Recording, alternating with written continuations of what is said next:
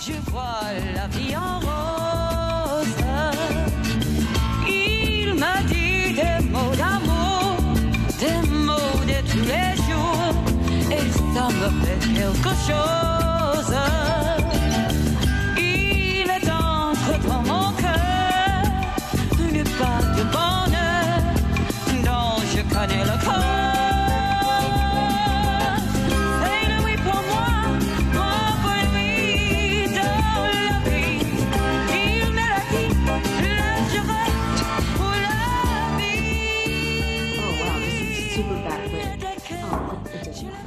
All right, so, okay, November 12th. Are we live? Yeah, I'm recording. Oh, okay. We're rusty, I can tell. It's already an awkward start. It's a little awkward. Hi, Ben. Hi. What's up? I'm good. I'm great. I'm excited to be back in the proverbial booth. Happy November 12th. Happy November 12th. Happy post-election. Happy post-election. Happy month 7 of COVID. Has it been 7 months? Yeah.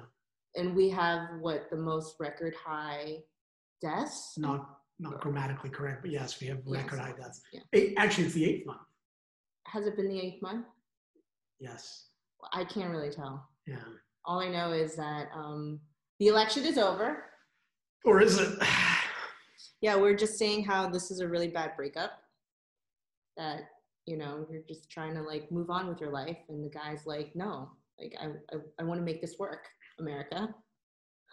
Yeah, it's like if our ex was Ike Turner, you know.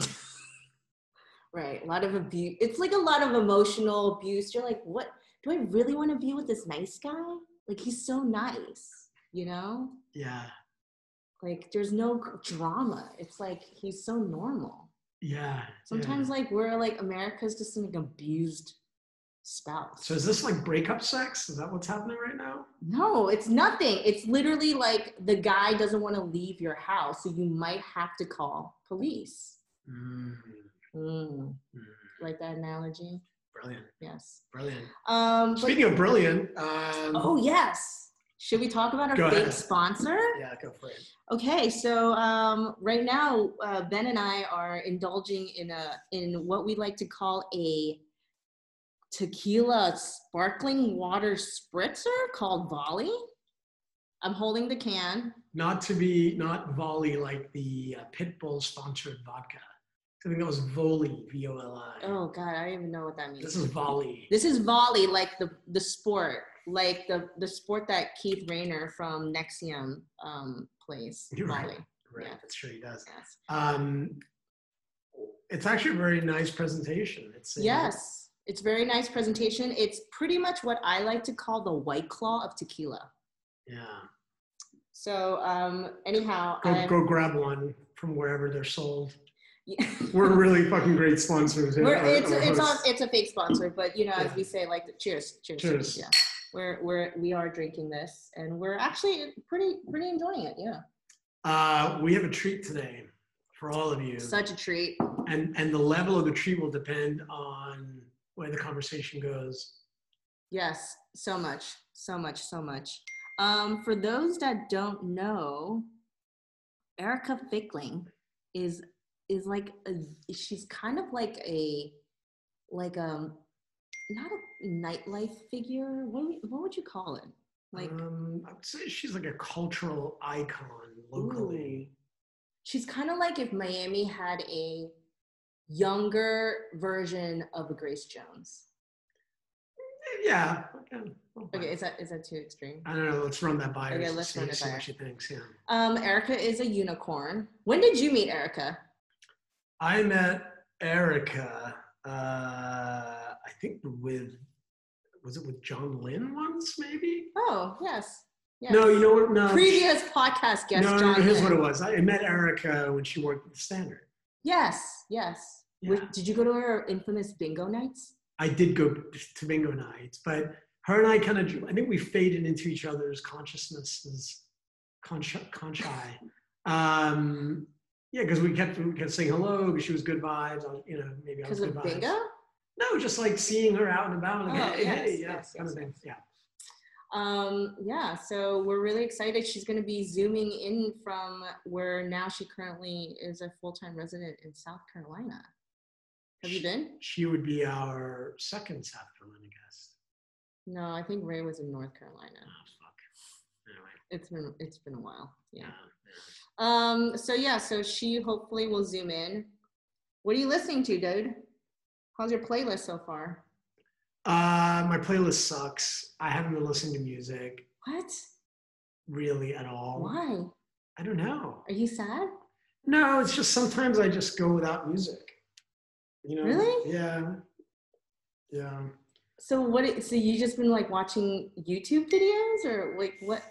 No, I really haven't been consuming much in the form of, media. I mean, I did listen to the new Salt album. And the Fleet Foxes album was actually quite good. The new Salt album, since they just released like recent Salt? Well, they released 2 this year. Yes, that's the second one. Like right during April, during BLM. No, the next one. They have another album out? They have another album out. Jesus. Came out last month. I think it's better than the last one. They are so prolific for a band that no one knows who the fuck they are. Yeah, they're mercurial, I guess is the word. Yes, but no one knows who they are. Right. Maybe it's just like an old band that had a bunch of lost records that they just wanted to ship out. Maybe they're not real people. Maybe it's just maybe it's a fucking AI. It's AI, man. I knew it. Yeah. That's kind of cool. Cool concept. Yeah, I don't mind it because it's good music. Yeah. But Fleet Foxes, man. I'm sorry. I know I always used to talk shit about Fleet Foxes. No, you used to talk shit about Fleetwood Mac. Any band with the word Fleet. But Fleet Foxes to me was always this sort of like, I don't know, very hippie, not hippie, but like yeah, like a hipster, kind of like yeah. What's that band that's really even worse? Wilco? No, bro. The guy Scott. No. Oh, Father John Misty? No, dude's from Ireland.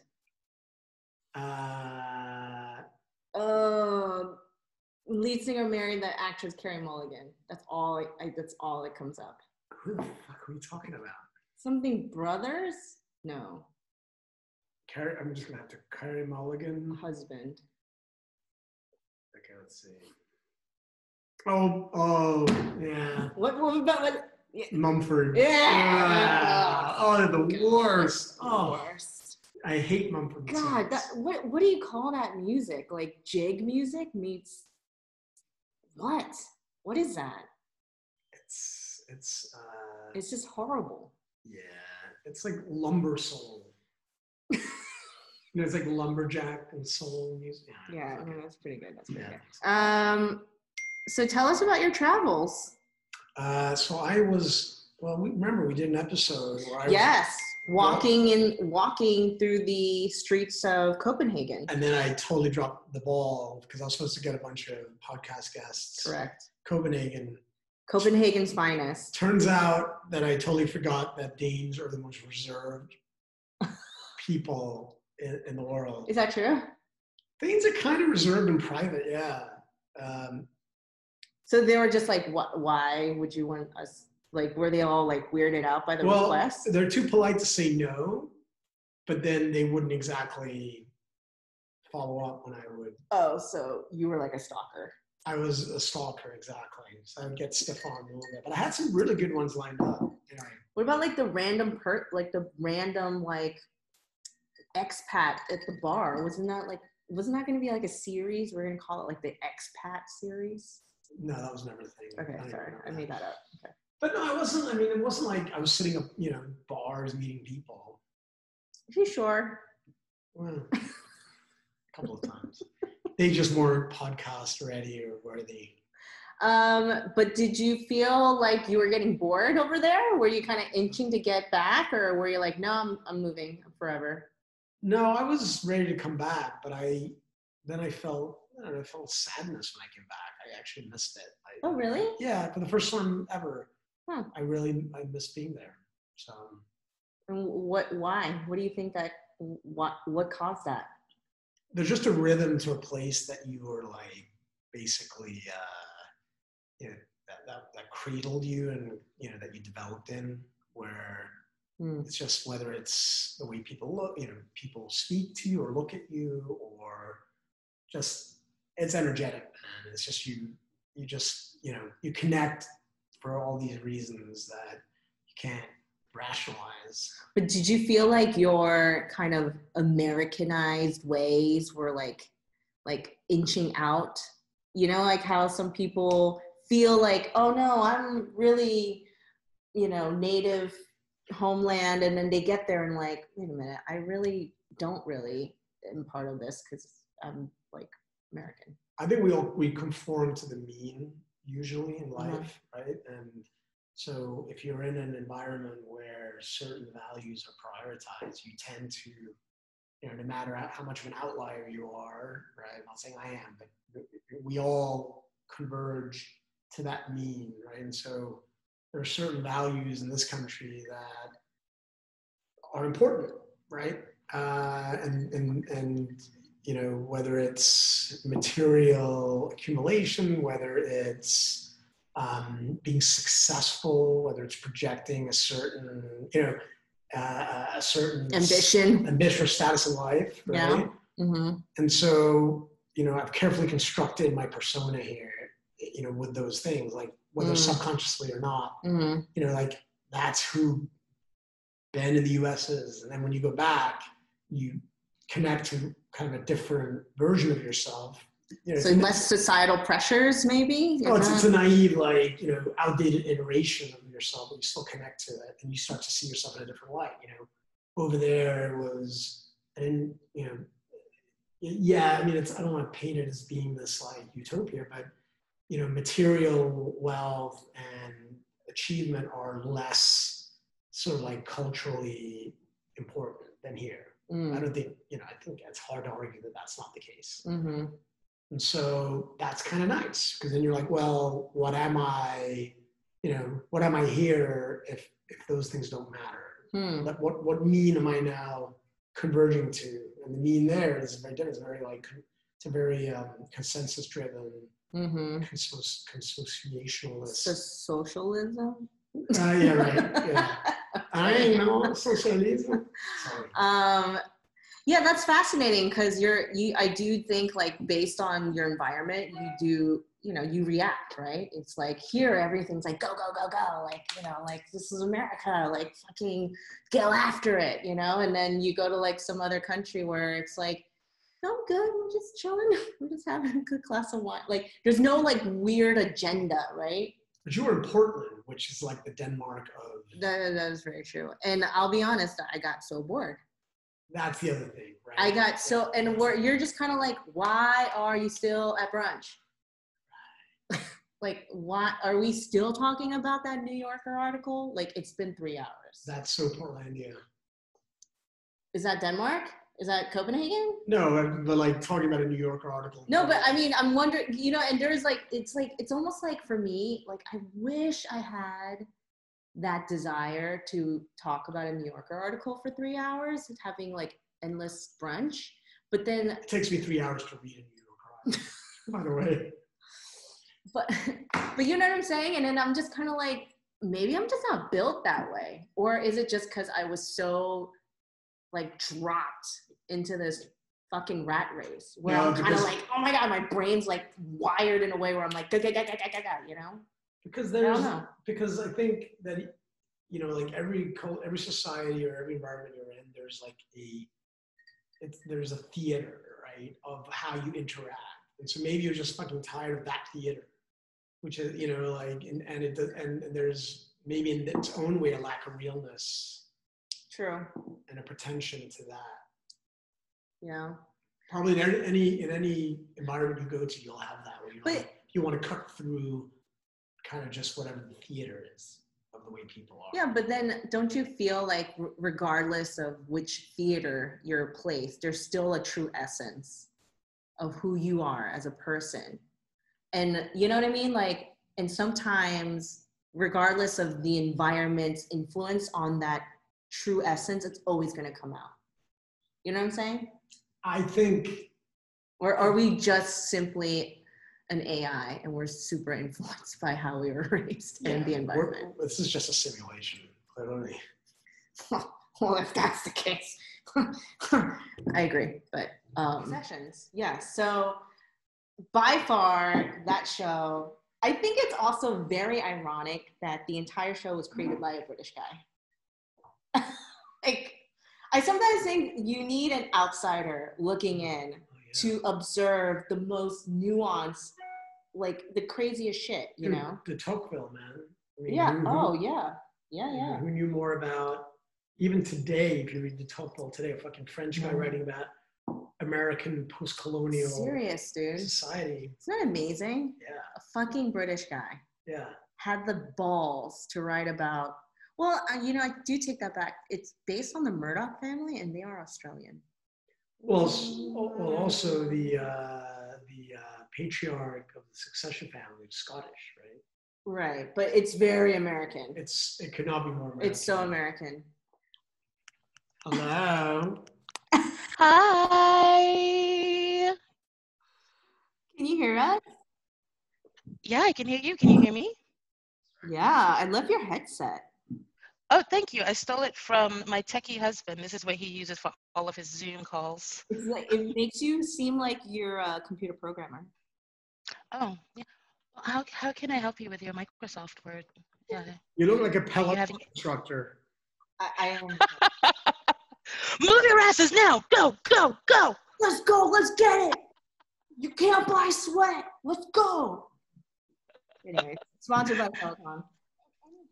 I was saying earlier how if Grace Jones had a little sister living in Miami, it would be Erica. See, I knew she'd like that freaking comparison. I love that. Grace Jones is like a superhero to me. Like, she's like one of those people that I definitely would strive to be like. So thank you. That's a great compliment. Complicated woman, a complicated but just such a regal human. Kind of like Erica. I am very complicated and regal like a mofo. Hey. And, we're very unscripted with our initial sycophantism with our guest. Yeah, I guess so. Erica, how's life? Tell us everything. How's everything? I don't know if you guys noticed, but I've deactivated all of my social media. Yes. Can you tell us about that or no? Oh, yeah, I can. I mean, quite honestly, it has to do with the election. It has to do with seeing that half of the country still believes that it's okay for me to be a second-class citizen in a place that I was born and raised in, which kind of sucks. It's like,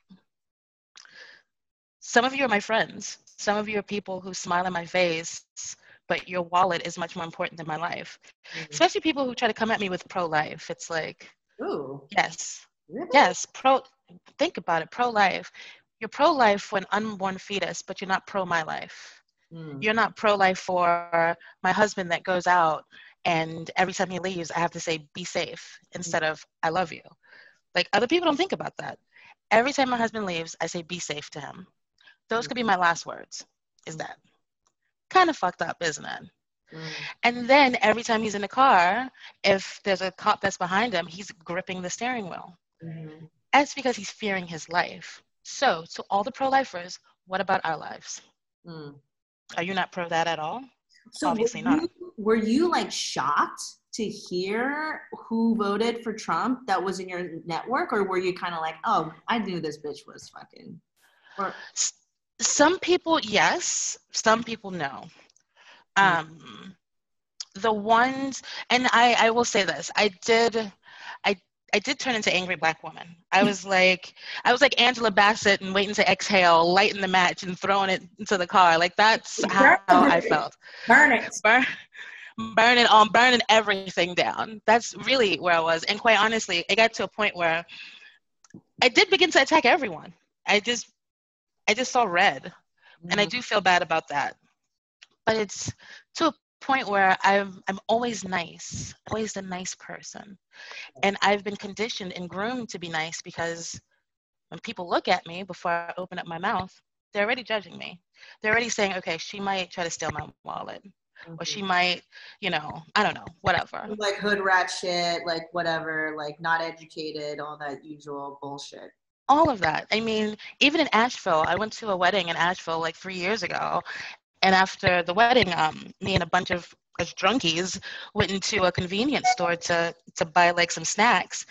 And the first thing the cashier said to me was, hey, the EBT machine is down, just so you know. Oh my God. Mind you, the EBT machine is the same processor that processed credit cards. She could have just said the credit card machine was down. Right. But she said the EBT machine was down. And immediately I went into this accent. What's an EBT? I have no idea. You Americans and all your cards. That was my next question. What's an EBT? It's like it's like a welfare kind of EBT. It's like electronic. Oh, that's really fucked up. Yeah. Basically like food stamps not taken today. Yeah. So of course that's whenever I'm addressed in some sort of conflict about my blackness, especially by non-people of color, I immediately go into the British accent. Because what is this? Okay, so I've been hearing you speak with a British accent for years. Oh, your accent's not coming out. Yeah, mine's coming out too. Yeah, it is. Yeah, no, I'm on. Yeah, we're on the same page here. So where does that come from? You probably told me this drunk one night, but yeah, well, so I have an obsession with British TV, especially like back in 2010, 11 when Sherlock first came out. So I watched that religiously, and plus I love E4 and BBC and all that. Do you like Fleabag? I do love Fleabag. I do. I have not seen the second season yet, so please do not spoil anything. No, I'm catching up on a bunch of things all at one time. So, but anyway, I also have a serviceable. It's like slightly better than Gwyneth Paltrow's. What? She's like, if you closed your eyes, you would not know. No, that's what I'm saying. It's good. It's quite good. Yeah. It's quite good. Yeah, it's all right, love. Yeah. Go on. No, it's all right then. Of course, you're going to be a denier because you've heard me talk in an English accent quite often, but it's all right. Yeah. It's not about you. It's not about you closing your eyes and imagining, because you're not paying me $2.75 a minute to do it. If you were, then how might I pay you $2.75 a minute? That's a whole nother conversation for a whole nother podcast. Why for a different podcast? Do you want to hear how I got this British accent or not, boy? Yeah. 1 second while we pause for a message from our sponsors. Sharp grapefruit, get ready. Yes. Different when I speak with a British accent. It's fascinating. No. Is it really though? You don't think so? Well, it's fucked up. It's not surprising, and it is fucked up, but it's still quite fascinating. What's your storyline that you tell when, hey y'all, where in England are you from? Like, so many bad accents in this podcast, but go ahead. Like, do you have a whole storyline? Like, yeah, well, I grew up in Brixton and da-da-da. No? You just like, bitch. Why does she have to be from Brixton? That's kind of like, now you're putting her in like, Okay, no fucking southern. You're from fucking Hampstead on the suburb for you. Well, actually, I'm from Bradford, which is in Yorkshire, England. It's further north. Bradford, are you? I am. Most people, whenever they hear my voice, they think I'm from Surrey, which I'm sure you thought was from Surrey. I figured you'd have like a Yorkshire accent. Yeah, I don't have a good Yorkshire accent because I went to finishing school. Proper girls go to finishing school. You should know that by now. Oh. I've heard you go to finishing school quite often. I love you guys. So let's go back to the kind of how has it been living in the South? I mean, Miami is the South, but it's definitely not the South. Has it been like tense for you, particularly in the last couple months? Like, or you're just kind of in your own bubble? Like, how's that been? When we first decided to relocate here, and the reason why we relocated here is because I have a mentally handicapped uncle that lost his leg. He's 71, but it's like taking care of a 12-year-old, and he has only one leg. Because before we were splitting our time between Miami and Paris. Yes. And really had our foot out of the door from Miami and on our way to fully living in Paris. So when we first moved here, it was a bit of a shock. The first time the British accent came out was the second day that I was here, and I was at a doctor's appointment with my uncle, and I had really long extensions, like down to my ass, Nicki Minaj extensions, to the point where sometimes I could sit on it, you know? And I'm rubbing my uncle's back, and my back is turned to whomever's sitting behind me. I didn't even know if anyone was there. And I kept feeling my hair being tugged. And I'm like, fuck, Erica, you're sitting on your hair again. So I'm adjusting myself. Again, hair being tugged. I slowly turn around, and the people across from me, mouth agape, just open. I keep turning around, and who is it but Blanche from the Golden Girls with her helmet hair, all nice and white golden hair, holding a handful of my extensions, smelling it, playing with it. This is when the British accent came out. In that moment, I didn't know what to do. I was completely shocked. And the nurse came out to get her, so I couldn't even respond. I was too like, 20 minutes later, Blanche comes back out. She's done with the doctor. And I get up. And as I'm getting up, Ernest is like, no, Erica, no. Don't make a scene, no. And I go right up to her, to the counter where she went to go pay for her copay. And I started petting that helmet, hairnet hair. And I said, do you like that? You like being pet like you're at a zoo? Are you an animal like I? Does that feel good to you? And she was completely shocked. I think she was shocked by two things. One, the fact that I was touching her. And two, that I had this British accent. Because the next thing she said was, I am so sorry. I'm so sorry. It's never been a problem when I've touched people's hair before. What? Bitch. So in the beginning, when we first got to South Carolina, it was a bit of a shock. There was other instances similar to that one. But now we've purchased a house here, which is dope as fuck. And and we do live in a little bubble. I mean, plus with COVID-19, it's like everyone's in their own little micro bubble. So, good. Which city are you in? A little town called Sumter, population 35,000 people. And what are the demographics? What's the like culture like there? Is it like a hip little town, or is it like a rural, provincial, South Carolina as fuck little town? Let me tell you this. There is a family video here that still rents DVDs. Ooh. If that gives you an idea of what kind of town I'm in. Demographic, it's a very black and white town. They do not sell alcohol on Sundays. What else? There's very conservative. There's a church on every corner. There is no Target here because Target's for the devil. What? No, I don't know why there isn't a Target here, but there isn't one. There used to be a Kmart, but that just closed earlier this year because of COVID. Thoughts and prayers. Yeah. But I know you loved living in Paris so much. Is that still kind of the end goal? Because you were saying you felt like a human living there. And I wonder why, though. You know, I know that, let's be real, like Europeans are fucking racist too, you know? Mm-hmm. But I'm curious how that works, you know, when particularly Black Americans are seen in a very different light in a place like France. I don't know why, but you just look at history. I mean, you look at Josephine Baker, you look at Nina Simone, you look at Billie Holiday, Ella Fitzgerald. And was living in Paris for a long time, yeah. All fled to Europe, all fled to France in particular, to France, to be treated just as women, not as Black women. And that's what I feel like when I'm there. I just feel like I'm a woman. I'm not judged by my skin color. If anything, I get treated like royalty when I open up my mouth and they know that I'm American. It's like, oh, she's American and Black. She might be down with Kanye.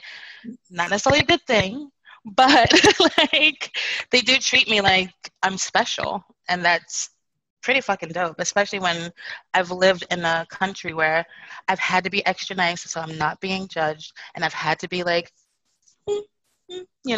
so.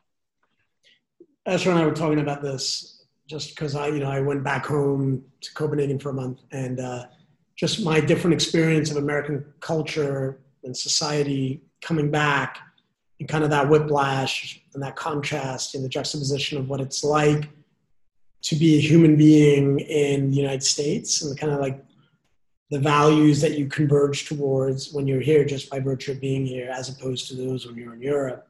So is that, like, how is that a similar experience you've had? How have you noticed that, or have you? And what's the upshot from your experience of being in Paris one day and then flying back to the U.S. the next? Like, what do you notice immediately as the contrast? That is a good question.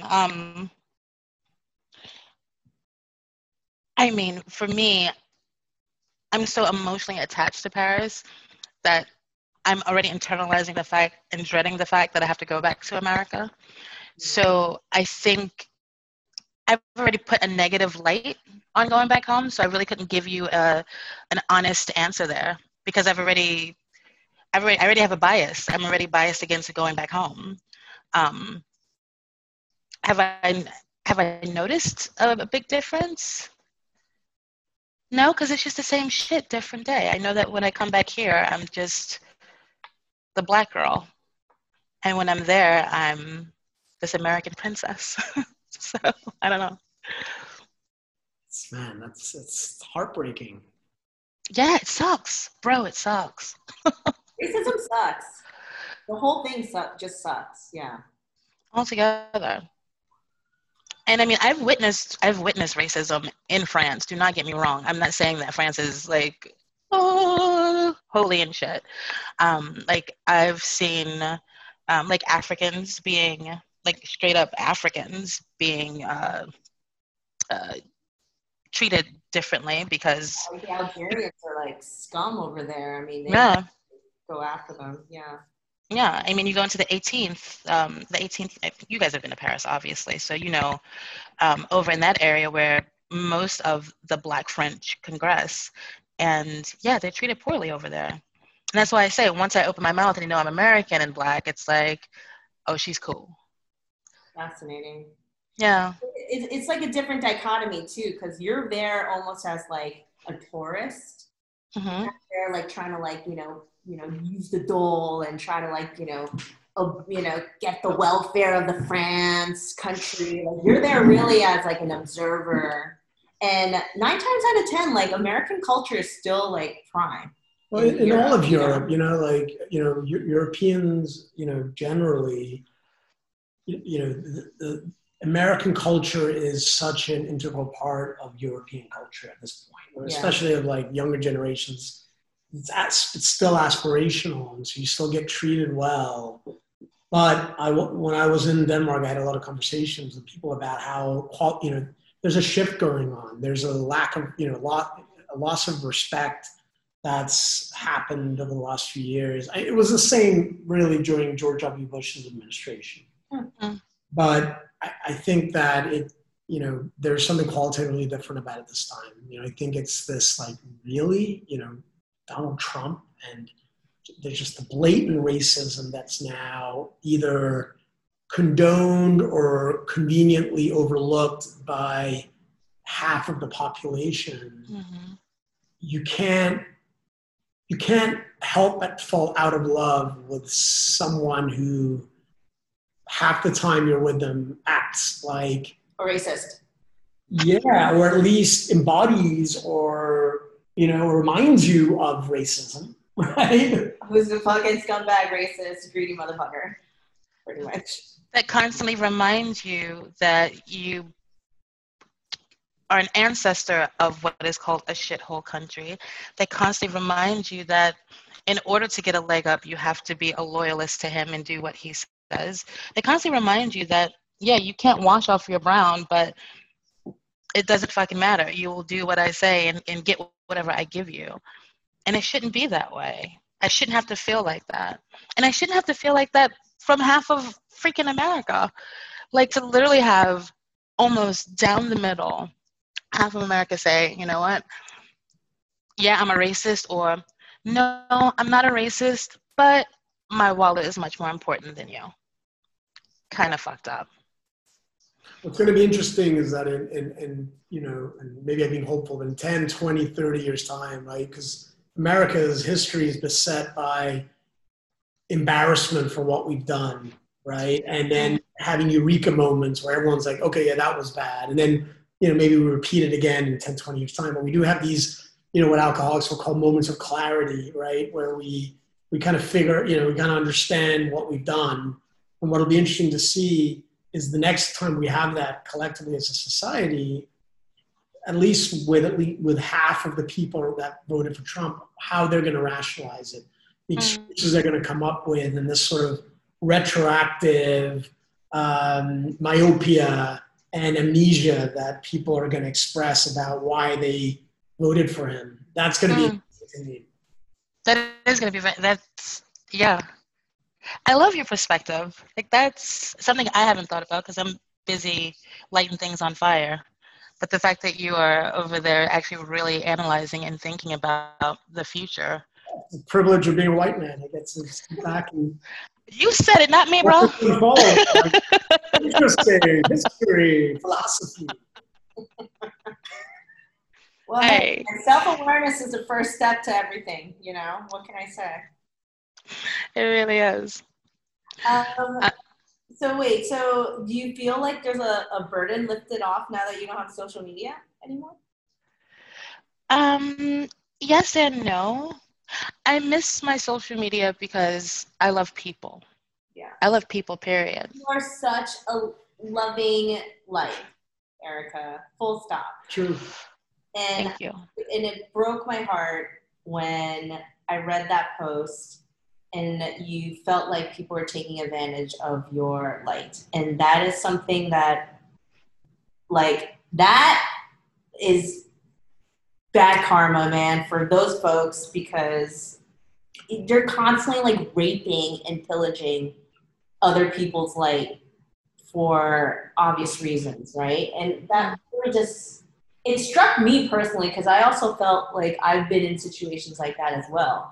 You know, where you're just like, you really don't like me. But there's obviously an energy that I'm giving off to you that you want in the room. But you really don't like me because you ain't trying to invite me over to your house. You know, like, so that's kind of like, I felt a sense of like, I know exactly how she feels. You know what I mean? Like, yeah. Yeah. That's exactly right. I mean, that's one of the reasons you and I have been friends for over a decade now, is because we're kindred spirits. We're the same.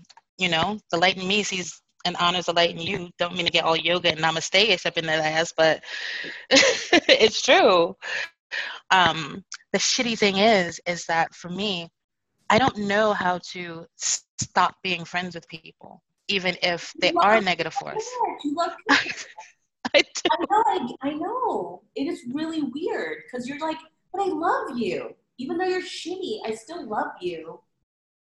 But maybe it is like a weird, like, toxic relationship that you just kind of like cut off. Yo, there was four whole brothers that I took under my wing when I worked at the Standard. If these boys needed help paying their rent, I got them because they were busy spending their money at Purdy and then spent all their money on drinks. And I'm like, oh, you about to get evicted? I got you. You know what I mean? Like, when their mother passed away, I was the only person that acknowledged it from their group in Miami. And, you know when Macron was going up against Le Pen, I would get messages from the eldest brother saying, ha, ha, ha, ha, ha, Le Pen's about to take over France. Whoa. Unwarranted, didn't even ask for it, would get DMs like that. Weird. Then when I posted my whole diatribe about what we're just talking about, feeling my energy being used, the youngest brother told me to get over myself. Like, my opinion and my thoughts just don't matter. so, so yeah, it's really hard, especially with them, because I love them really, really hard. Like, really, really love them. But isn't, I guess the question I have is, because this is a larger question that's kind of leveraging your personal experience to the larger point that we all have to deal with right now. Where does our love go when faced with so many people and an environment that feels unloving or toxic? You know, on the one hand, there's, I feel hesitant to give love to people that I think are just so off and just so not full of love right now. But on the other hand, to shut that love off is also to deny yourself of your essence, right? So how the fuck do you navigate those like competing feelings? You keep loving. Like, You got it, right? But I compare my... From a distance. Just like how billionaires... No, just like how billionaires are still spending money in this time of COVID and making money, they're considered the 1%, right? I consider myself the 1% because while they're rich in cash flow, I'm rich in love. Wow. And not many people are like me. You're not going to find a lot of people like me, so I'm definitely the 1%. So I'm going to keep doing me the way they're going to keep doing them. I'm going to keep spreading my love and being me, and hopefully the world will change and evolve with me. And if not, at least the future generation, which I have hope from all these kids. Satya, whenever I see her post, sometimes I cry. I'm just like, that is the future. Like, she's a piece of me. Let's be real. She don't love it. No. She don't love it, no, but she does. The thing is, she is fully understanding the divisiveness that's going on, and she doesn't understand really why the fuck it's happening. Oh, that's what I. 1,000. That's like what really truly gives me hope every morning. Is we were just saying that generation, they don't think like us old people. Like this whole black and white, this binary male female, this like gay straight, like they're just like, bro, like this is some old people shit. Like get over it. Like either you're cool or you're not cool, and like move on, you know. But here I don't want to like rain on that parade because it gives me hope. Yes, it's literally raining outside. It's literally like a storm outside. Are we just falling for the same shit again, believing that it is even possible for the next generation to not be polluted and poisoned by what is the legacy, historical legacy in this country that has defined it more than anything, which is legacy and its slavery and its aftermath and its institutionalization, Jim Crow, I mean, don't get me wrong. Does it just end now because they have technology and they're enlightened? I think what's happening with most of the generation that's coming up is they're already seeing it physically. They're biracial, right? So they're tapping identity within themselves, within their DNA, right? So they're either black and white or Asian or black or whatever the case may be. And I think that alone, just on like the physics, the DNA alone, is going to break any barriers. And then the other there are tons of fucking privileged, spoiled white kids. Don't get me wrong, but that's their product of their environment, their family, how they were raised. But I do think technology does play a role in kind of to shatter these kind of boxes, you know, because they're the fact that like my kid is really like this half Korean, half Jamaican with an Indian name that is, you know, like, I don't know, like a bunch of her friends are Haitian who loves K-pop and speaks Korean blows my mind. So beautiful. How weird is that? You know what I mean? It blows my mind. And I look at them like, why are you speaking Korean? You're Haitian. Like, you're like, we love K-pop. And you're like, I don't get it. But like, they get it.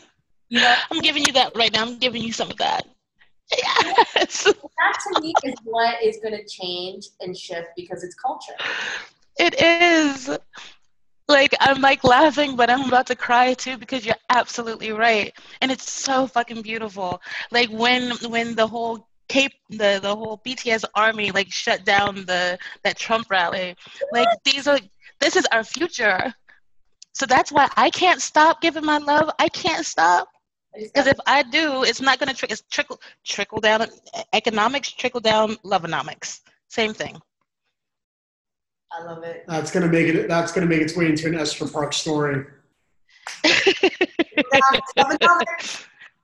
What I tell you, there's two different types of 1%ers. There's the billionaires and there's the true lovers. Two different types of 1%ers. Love it. Love it. Yeah, man. I am hopeful. You know, I mean, this country has a long way to go, though. Don't get me wrong. That's a long way. I won't be here to see it. My foot right out the damn door. Yeah, I'm counting the days, man. I'm ready to go. I mean, we would have been in Paris this year too had it not been for COVID. We still split our time up. Yeah. You know. Anywho, but you do feel like that was the move to go in social media, just kind of like expressing yourself and just being like, you know what, fuck you guys, because I'm done. Like I didn't read the post. So summarize the essence of it and the trigger for it. Oh, girl. I don't think you want me to summarize it. I'll send it to you. Quick summary. What was the trigger? The trigger was, I believe this was on November. Found somebody that voted for Trump that was a friend of yours? Is that how it works? No, that was not the trigger. I believe it was on a warm November 5th that I woke up at the Standard Hotel, and I woke up to my husband crying, and not just tears coming out of his eyes crying, but like heaving, shoulders moving up and down. And I've never seen this man cry like that before, which freaked me out. Right. And I thought something happened, someone died or something. And he's like, no. He's like, this man might win. And not only that, he's like, we already talked about it the night before, but he's like, now I'm reading posts from other Black people that feel the same way I do. And he was like, I thought that I was the only person, like you and I, he was like, because we talked about it. He was like, I thought that we were the only two that kind of felt like this is really fucked up, that the race is so close at this point. But no, all of us, anyone that looked like us have been posting who's not a Trumpster themselves. Anyone that looks like us is just like, half the country really hates us right now. Half the country don't believe that we should be here, like, because that's what it feels like. Unfortunately, it may not be that might not be Trump's exact message, but over the course of the last 4 years, he's made us feel like second-class citizens here. So to see Ernest crying like that, I was like, no, everybody shut the fuck up. We're about to talk right now. If you were a Trump supporter, if you're a Trump supporter and you actually voted for him, I'm going to let you know right now, we're done. And matter of fact, not only are we done, I want you to tell me who you are. Because if you're voting in secrecy, that means there's a part of you that knows that this shit is wrong. Yes. And I was like, don't hide yourself. Show your faces. Show it now. Because a lot of you are friends of mine. I've been very kind not to say anything when the Black Lives Matter movement went out and you guys were talking shit about it. I didn't say anything. But now I want to know. I want to know who the fuck you are. You done made my husband cry. No. And that basically was the gist of it. And it was me going into just saying, like, I've been nothing but loving to all of you. I've never been mean to any of you. I've been motivational or like pushing you forward and rise, like help lifting you up. And here you are essentially putting your foot on me and pushing me down. No more. And then I started calling people out. And I do regret calling out some people because I was getting messages from a lot of friends like, that person's a Trump supporter. That person voted for Trump. And that was just like adding more fuel to the flames. I tell you, I was Angela Bassett with the gasoline tank and the match. And so I did go after people that I should not have. I should have actually messaged them in private because I have known them for years. So I do admit wrong at doing that. I do. But for most of them, They got the wrath of Erica that day. And if any of them message me directly or whatever, I let them know, well, I thought you were an abolitionist. You really were a slave master. Fuck right off. Everyone got to fuck off that day. And after that, I was like, mic drop, take me off of social media because I don't want anybody else contacting me. I'm going to go back into my bubble. I'm going to take care of my handicapped uncle and my husband. And I'm going to start learning French so I can get the fuck up out of here. Oui, oui. So let me ask you this. So you obviously, you're a person who said, who spreads a lot of light and love, and so you'll probably want to go back to social media, because that's where love and light happens. No, but seriously, that's kind of a platform for you, and that's how you express yourself. So, what's the plan? You're just going to go back? Is it do nothing? Just kind of. Are you going to address? Are you going to address what you kind of admitted or stated as being, I should have done that, or are you just going to? Do you feel the need to write that, or do you not? Oh no, I should have done what I've done. There's really only one person in particular that I should not have done that to, which I have reached out to that person privately and have done that. If I do go back, has that been resolved? Not fully, and I don't expect for it to happen overnight, just like how we don't expect for change in this country to happen overnight. Yeah, that's right. Which that's the only regret is that one person. But everyone else, like how I told them online, they could fuck right off. And I'm going to say it right now. Now, going back on social media, I don't know if I will. But just like how you said earlier, comparing to alcoholics, got to take it one day at a time, right? Yeah. It's just such an interesting time because of technology and social media that everyone's so quick. Just like information just travels so quick that, someone was saying this earlier, we're like at a dinner and we were trying to figure out, it was like recently, we were like at a dinner and we're like, oh, who's that person that sang this song? And we're all like racking our brains. And I was like, let me look it up. And he goes, no one looks it up. Put your phone down. And I go, okay. And he goes, that just ruins the entire conversation. It does. 20 years ago, you literally were like communing and bonding over the fact that you're trying to remember some facts or, but now we have this thing called social media or technology where it's like information is so immediate and this like idea of discovery and like this idea of adventure is lost within the relationship. And not to say, I think technology at the end of the day is a good thing, but I do think people are super reactive in the last month or 2 months. Like everyone's just like, well, fuck you, and you're just kind of like, I need to like step back and just like, process. The speed of communication way outpaces our ability to process human emotion. Totally. And that's a problem, right? Because remember getting into fights when we were younger, you'd like send a letter maybe, like apologizing. It was 2-3 weeks, but you'd fucking sit for 2-3 weeks, right? And you processing that emotion and all the complexities of it. Here, you got fucking 30 seconds, and someone's telling you that you're a fucking douche, But not only that, you're tweeting it to the rest of the world. So it's not just like you and I texting. It's like, fuck this guy. You voted for Trump. I fucking hate you. And then like the entire world now is like, jumping on it, and you're just like. Let me be a human for a minute and say power though, and say some shit that I may stand by later, but also say some other stuff that I may want to walk back a little bit, at least with some people where I feel an obligation to maybe address it in a different way. Right, like how in my situation, like how I said, I'm not walking back that post at all. Everything I said, I stand by it and I mean it. And again, other than that one exception. Because really in life, there's always going to be an exception to the rule. So, but the thing about it is like, I think true friendship and true love does outweigh that, like if you really truly love somebody unconditionally and you empathize where they came from, you genuinely like understand.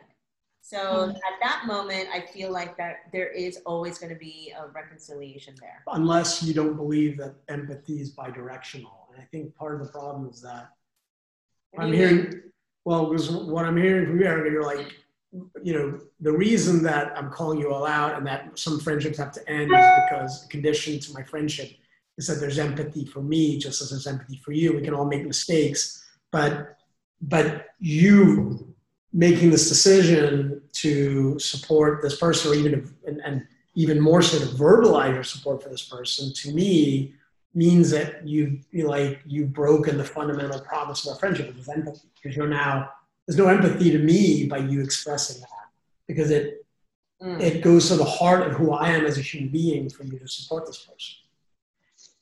But that should be the heart of being a human being, period. It should have empathy. It should be having the ability to love others. That's the problem with America right now. We are only thinking of ourselves. No one is thinking about anyone else. That's why we take selfies. It's about ourselves. I mean, empathy's out the window. So you're right. There is a contract when you become friends with someone. That is a contract that we are supposed to have each other's back if it's a true friendship. What about the informational asymmetries that are like, the backdrop for everything that's going on in society right now, where, certain people pick their media, they pick what they choose to believe in. It's not to justify why people vote in a certain way or believe a certain thing, but can you find empathy for people that don't have empathy towards you because they're putting themselves in a position to not believe certain things or to not digest things that to us seem like facts, but instead to just digest opinion? Well, I know you're playing devil's advocate because you're an attorney, so that makes sense. Yeah. But basically what you're saying is, do I have empathy for the uneducated? Fuck yeah, I do. I do have empathy for the uneducated. And that's why I will not turn off my love, because I'm still going to love you regardless. Does that mean I have to give you all of me? No. But you're going to get a little piece of love to remind you that that's why you're on this earth, is to spread God's love, because that's what you believe in, right? But is there a sense that the people that are your circle should know better? Therefore, the dynamic that you just described, where people are uneducated, that shouldn't apply to your circle. Therefore, by definition, if people are subjecting themselves to those types of media, it shouldn't matter. They should have a fundamental sense of what's right and wrong, and that this negates your existence by supporting that perspective. Yeah, no, yes, for sure. Okay. You just use a lot of big words there. I am smart, but I'm not attorney smart. No, it's not. No, I understand. I do. Because there are moments where I'm like, someone who I'm close to, friend, we have a mutual friend, and this person literally looked me in the eye and goes, "Do you really think Trump is a racist?" And I go, "Fuck yes, he's fucking racist, of course." Like, I'm just like, "Are you stupid?" He goes, "No, Esther, he's not. He's not a racist. He's not." And I'm like, "Really?" But here's the thing, like, you're literally like flashbacks of 10 plus years of friendship, and you're like, bro, like, who are you? It's like, write the name of the person down. Yeah. So you're just kind of like, really, bro? Like, really? But then there was a moment where I felt empathy because, like, again, there's like history, there's like love there, and I wanted to just sit there and just be like, okay, well, break it down for me. Why do you, and it was just like it's like a matter of like, wow, like, you really don't think voting for Trump makes you this kind of racist, sexist, da-da-da-da-da. Like, he, oh, damn. This person, like, was like really thinking that, like, it was just like we're being overreactive. I think there's also another thing going on. This is not to address the person who loves a great person, but there's many historical traumas in different populations, right, that are overlapping, right, and the kind of the genius, if you will, of certain politicians is to tap into, well, my trauma is so great, therefore I can view it out of my lens because this person is addressing my trauma. And I know you have a trauma, but I have a trauma too. Therefore, I do recognize your trauma, but I have one too. Therefore, it's okay that I support this person, right? They definitely did that in South Florida with the whole socialism. Like, oh yes, this is true. Right. So, hey, I'm Jewish. Like tons of Jews that I know support Trump because he's great for Israel, and that's also a historical trauma. I'm not equating or saying it's the same, but I'm saying that there are reasons. We don't have to accept them or say that's valid, and that's not what I'm saying right now. What I'm saying is that is, again, that is part and parcel of what's happening in certain subsections of Trump's supporters. That they because when you have privilege and you're always privileged, the moment that you begin to give equality to other people that you've oppressed, you then think that you're now being oppressed. That's what's happening right now. It's like, let's talk about Jews and Cubans. Jews and Cubans, there's zero equivalency between the Jewish and Cuban experience in America and the Black experience. There's none. So let's get that out of the way. There isn't. But in the mind, and I've had this conversation with so many of my Jewish brothers and sisters where they're like, I'm not white. You hear this shit. I'm like, of course you're fucking white. You get to derive all the benefits of being white.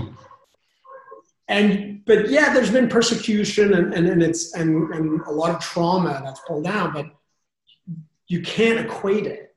But in their minds, they believe that because they have historical trauma, that somehow they get an out, they get a pass to now, to be able to say yes, but, and then vote for Trump because he's good for Israel or because he's against socialism, right? And that's what's going on. So you've got people that what they're really saying is that my trauma is more important than yours. Well, that sucks, to put it in basic words. It's that whole crabs in the bucket mentality though, right? It's like at the end of the day, who's really in charge here? Who's fucking pulling the strings? Because you got a bunch of like different quote faction ethnic minorities in this country just like fighting each other, but at the end of the day, follow the fucking money. Who's really in control?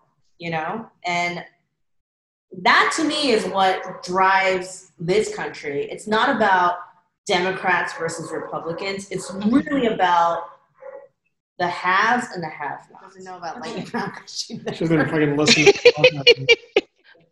What is this lightning round? Tell me about it. Warn me. Okay, we're going to do lightning round.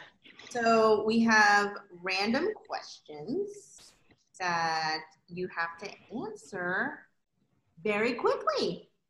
All right. Round. So, and it's just like super random. It's like, so you ready? Go. Okay. Ben, you can participate. I feel like Ben's already like answered most, but I think it's been a while, so you could answer. Okay, ready? What did you think was cool when you were young, but isn't cool now? Alanis Morissette. That's a good one.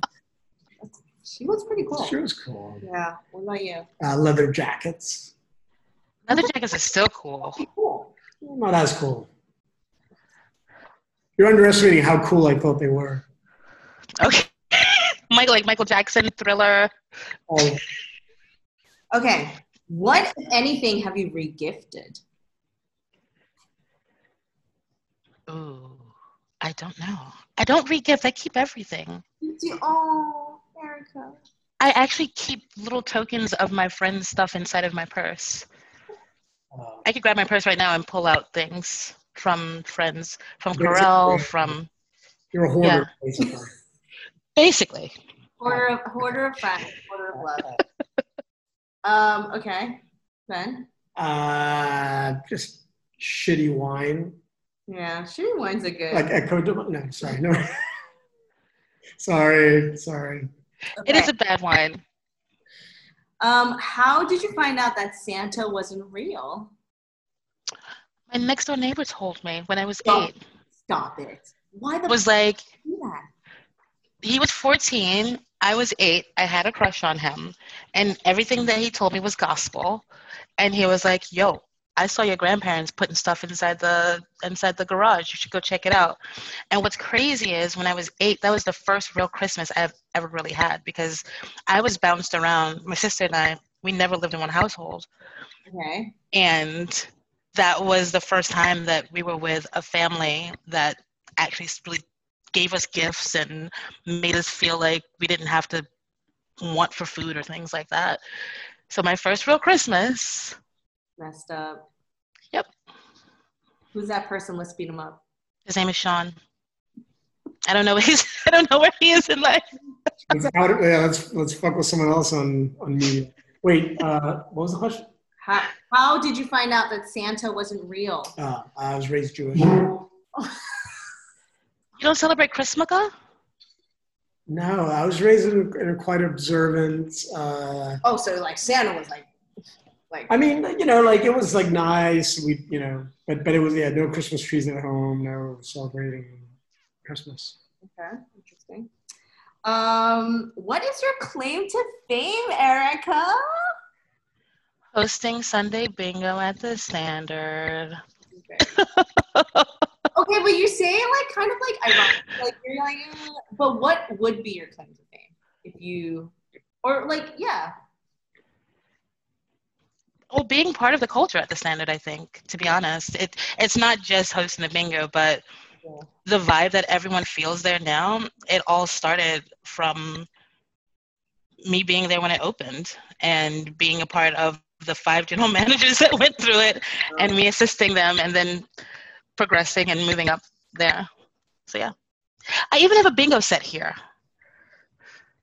I can bring out the balls and just like show you. What about you? What's your claim to fame? Yeah. My claim, it always changes, guys. Every 5 years. Can I say? Stay tuned. Stay tuned. What? Didn't you write for XL? Oh, Double XL magazine? Yeah. Double XL, yeah.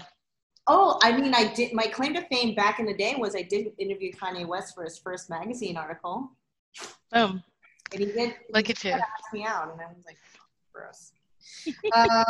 Okay, what else? All right, so if money wasn't an option, what would you do and why? If money was an option, I would focus on, which I'm actually doing next year. I want to open up like a nonprofit for people of color to teach them how to live like the other side, like how to get a passport. That going to the Bahamas technically is not leaving the country. How to buy a house, how to raise your credit score, just little things I want to give back to my community. Because for a long time, I used to say that I'm just a white girl with a deep tan. Because most people that are listening, when they hear my voice, they think I'm white. Or British. Or British. I mean, British, white, comme ci, comme ça, same, but different. So yeah, that's what I would do. I would focus on my community and help uplift them. I love that. Love it. What about you? I just do what I'm doing. Be a lawyer? Yeah. I just keep on the path. Yeah, I like what I do. Okay, name me 3 people, dead or alive, that you would invite to your dinner party. Dead, definitely. Okay, fine. Name me 3 dead people that you would invite to your dinner party. 3 dead people. 3 dead people. Ella Fitzgerald. Ooh, that's a good one. For sure. Yeah.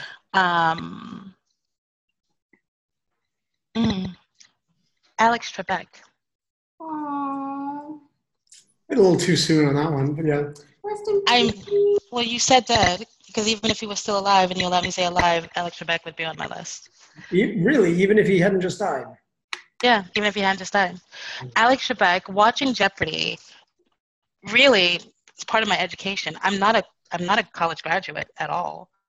I mean, really, pop culture and TV educated me.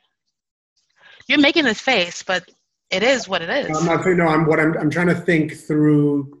Like I'm actually looking at the board and the categories, trying to decide whether I'm trying to like remember whether the categories are actually educational or just kind of pop culture-ish. I guess there's both. It's both. Yeah. It's a mix of both. I didn't grow up with Jeopardy, so I apologize. That's like one of the beauties of Jeopardy. That's what made it interesting, is because they would make it pop culture-ish, but then throw in history and everything else. Like it's pretty much like Slumdog Millionaire for me, you know? Yeah. So yeah, totally. And who else? Who else? This is really, really tough. It's tough, right? It would be another musician, because music is like everything to me. Yeah. Hendrix? Like huh? Hendrix? You were like in my head. I'm going between Hendrix and Morrison. Ooh. Literally in my head, I'm going between Hendrix and Morrison. Kind of want to punch out Morrison. It's kind of a little kind of. He was really high for pseudo most poetry. of, he was really Sorry, high. do you like? Are you sorry? I know. I mean, I love the Doors. I love Morrison. I like the Doors. Mainly, The music's good. It's got a good vibe, but like, he was a bit of a pretentious prat. But most rock stars back then were pretentious. Come on. I mean, even freaking what's her name? 27 Club. Amy Winehouse was pretentious, but I love her to death. And she was an alcoholic and always on drugs. And quite honestly, I would love having dinner with her too. She was pretentious. I don't know. Her art was not pretentious, I don't think. No, see, but now you're asking me to separate art from the person, but then you're talking about her art. As a person, was she pretentious? I'm telling you just from kind of personal experience. Fair enough. Okay. I mean, I used to work at the Raleigh Hotel, where basically Michael Stipe stayed there for an entire month. Used to feed Mickey Rourke's dog every day, chicken, little Lucy, every day, little Lucky. So I've dealt with a lot. Been in the elevator with Madonna, had Marilyn Manson play my dreadlocks, gave Mariah Carey a lap dance. Oh, so the old woman in South Carolina can, and Marilyn Manson can. Say what? So some random old woman in South Carolina can't play with your hair, and Marilyn Manson can. So arbitrary who you let play with your hair. It's good. It's good. But she didn't tip me $100. Ooh. Okay, Ben, what's your 3 people? Dead people. Fuck, I don't know. Gregory Hines. Ah. Really? No, that's the first thing that came to mind. I don't know why. Why that was the name. Franz Kafka. Just skip it. All right. Okay. What is one big turnoff from a partner that is non-negotiable?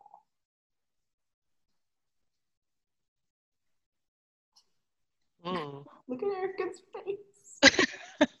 I mean, I'm turned on by a lot of things. There's not a lot of turn-offs when it comes to me, to be quite honest. Lack of communication. Not being able to, for me, communication is key. I'm sorry, I'm going to give you like the boring answers, because it's true. That's facts. That's facts. Even if it's something I don't want to hear, please tell me, because it's only going to better me. That's a good point. Ben, what about you? Non-negotiable. I can't get past the partner part of that question. I don't understand. I'm not in, I'm not very good at relationships. So. You're a lone wolf? Yeah, a little bit of a lone wolf.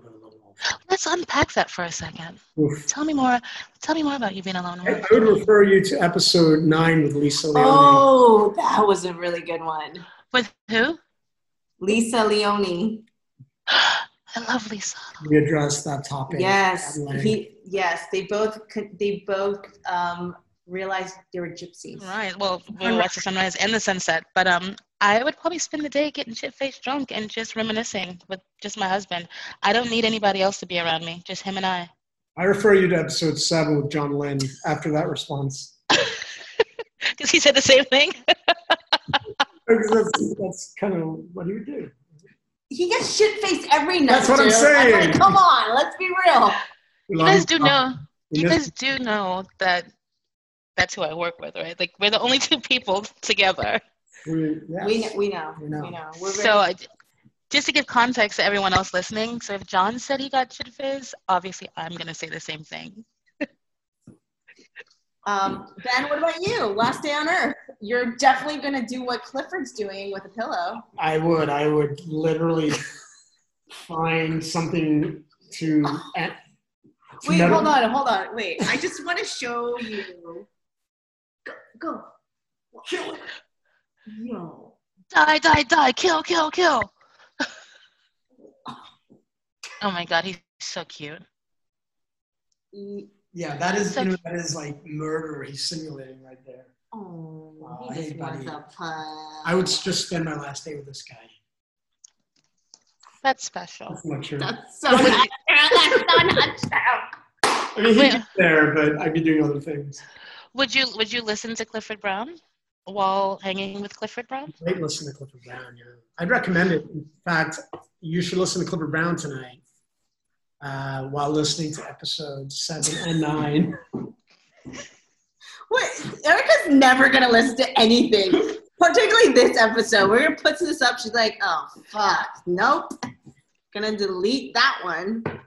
I do hate the sound of my voice, so I probably won't listen to this. British voice. We love it. It's brilliant. Yeah. Oh, thank you. Any last parting words, Erica? Yes.